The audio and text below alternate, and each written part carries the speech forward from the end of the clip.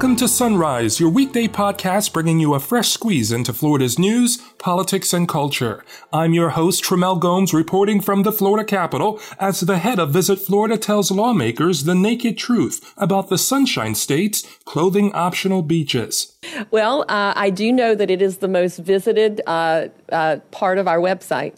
In his last cycle as a legislator, Democratic Representative Joseph Geller calls for reforms to Florida's hate crime law. I think hate crimes have been shown to be a particular problem, especially these days in our society in the wake of increased polarization.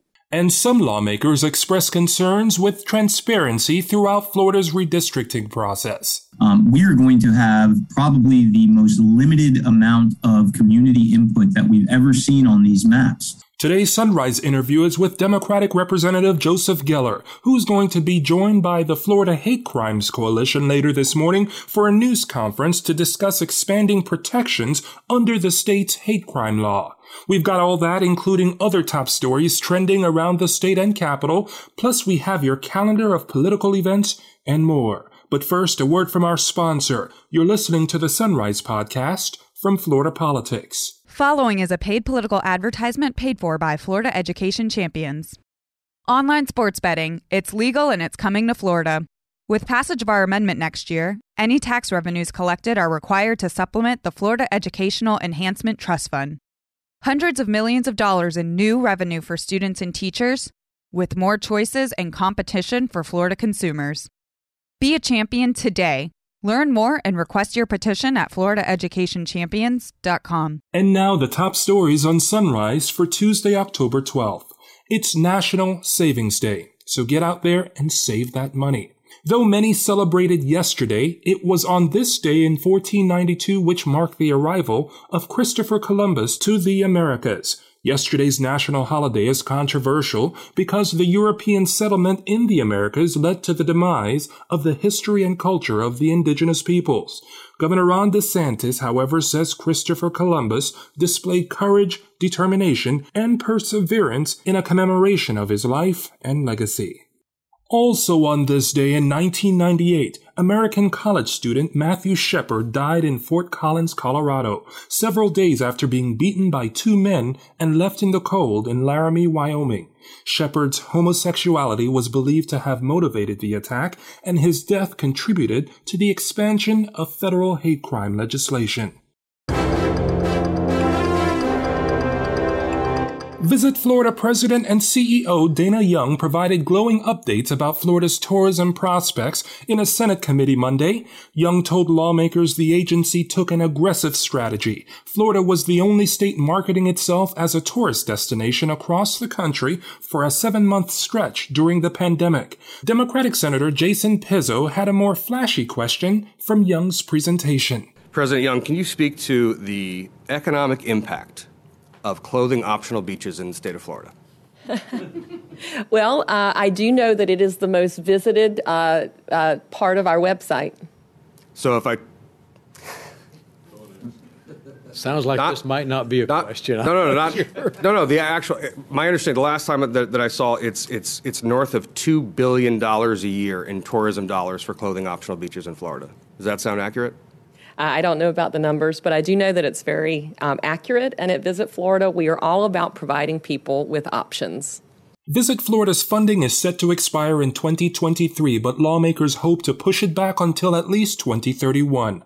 Funding became controversial after it went public that the agency paid music star Pitbull $1 million to promote Florida, plus other exposés showing executives racked up big travel expenses. So when I first got here, my first year, Visit Florida's budget was cut by $26 million. I had not been in the job even 6 months. I had to lay off 44 people, many of whom I had never even had a chance to meet. No boss ever wants to do that. I would not recommend it. Young is now asking for an annual budget of $75 million. She said marketing to international travelers will be the next step ahead of borders reopening in November. State economists projected the state's tourism economy won't fully recover until at least 2024. House Democratic co-leader Evan Jenney is concerned there will be limited opportunities for the public to review the district maps that will define Florida's political landscape for the next decade. We are going to have probably the most limited amount of community input that we've ever seen on these maps. To me, that is wild. Jenney says while he can provide some leeway to his Republican counterparts that there was a delay in census information to keep the process on track, he doesn't think that should prevent an open and transparent process. Look, the ball is clearly in the hands of my friends on the other side of the aisle, and it's going to be up to them to decide if they want to play this thing straight or if they want to get a little wonky with how those lines run throughout the state. So now let's turn to your Sunrise interview. Advocates say a rise in hate crimes calls for Florida to revamp its current hate crime statutes. A proposal by Democratic Representative Joseph Geller, House Bill 111, would expand protections under the state law to include people targeted due to physical disability, gender, or gender identity. Representative Geller joins us to talk all about it. Why do we need this measure? Well, we have a hate crimes bill in this state. There are some people who think we shouldn't have one. And, I respect people's motivations.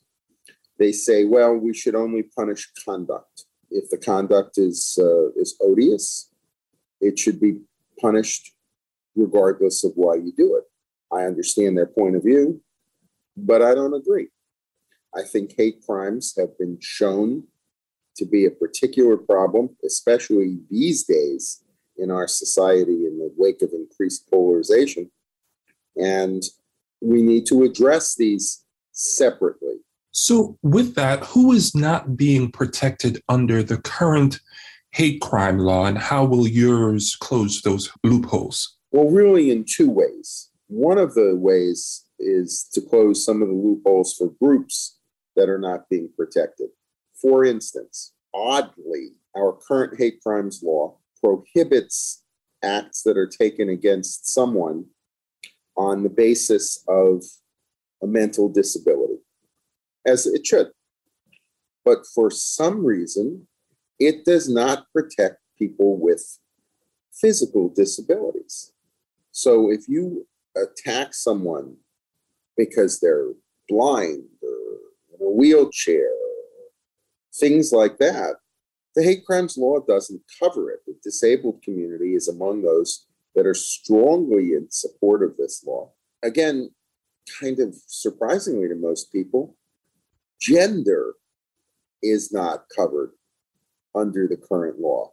So idiot's too strong, too weak a word, but the disgusting individual who shot up a yoga studio in Tallahassee a couple of years ago and was apparently just motivated by misogynistic feelings, just strong anti-woman feelings from writings they found of his afterwards. Had he survived, he could not have been prosecuted under the hate crimes law, even though he was clearly motivated by hatred against women.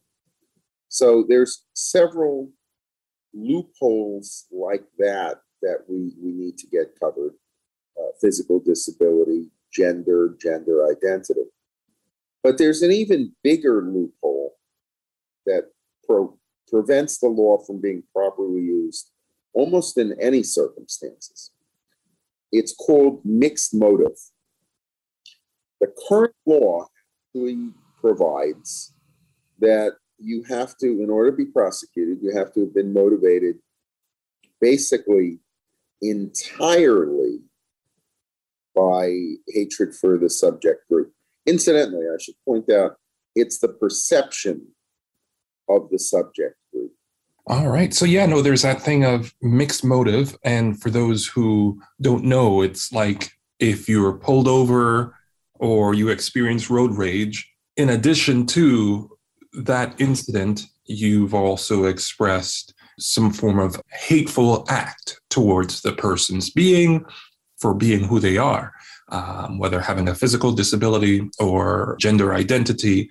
And those two issues are happening at the same time. It will still be classified.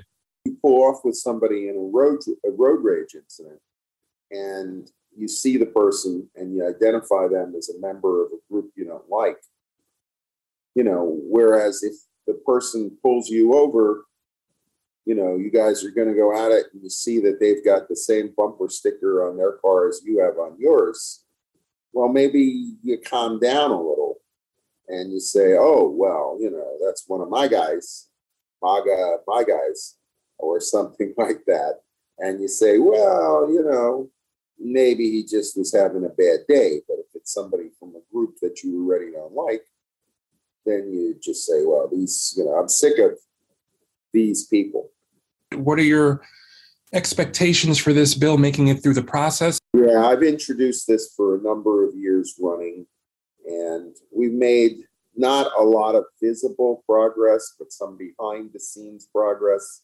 I've had the chance to discuss this with some legislative leaders. And, again, I understand the argument that the conduct is what we should be judging. The conduct is odious conduct. There are laws on the books to punish that.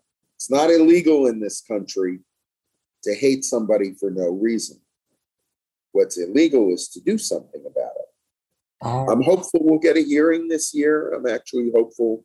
This is my last term because of term limits. So I'm going to be back to our legislative leadership and ask them if they can maybe help me out on this one and see if we can get some traction for it this time, because it's something we need. Thanks to Representative Joseph Geller, his press conference with Senator Lori Berman is scheduled for noon today at the 4th floor rotunda. Here's more on your calendar of events. The Senate Criminal Justice Committee will hold a workshop about community violence at 9. The House Education and Employment Committee will receive a presentation about individualized education programs at 11. The House Redistricting Committee will look at a map drawing application at 1:30. The Senate Transportation Committee will receive an update from the Department of Highway Safety and Motor Vehicles about digital driver's licenses and identification cards. That's at 3:30.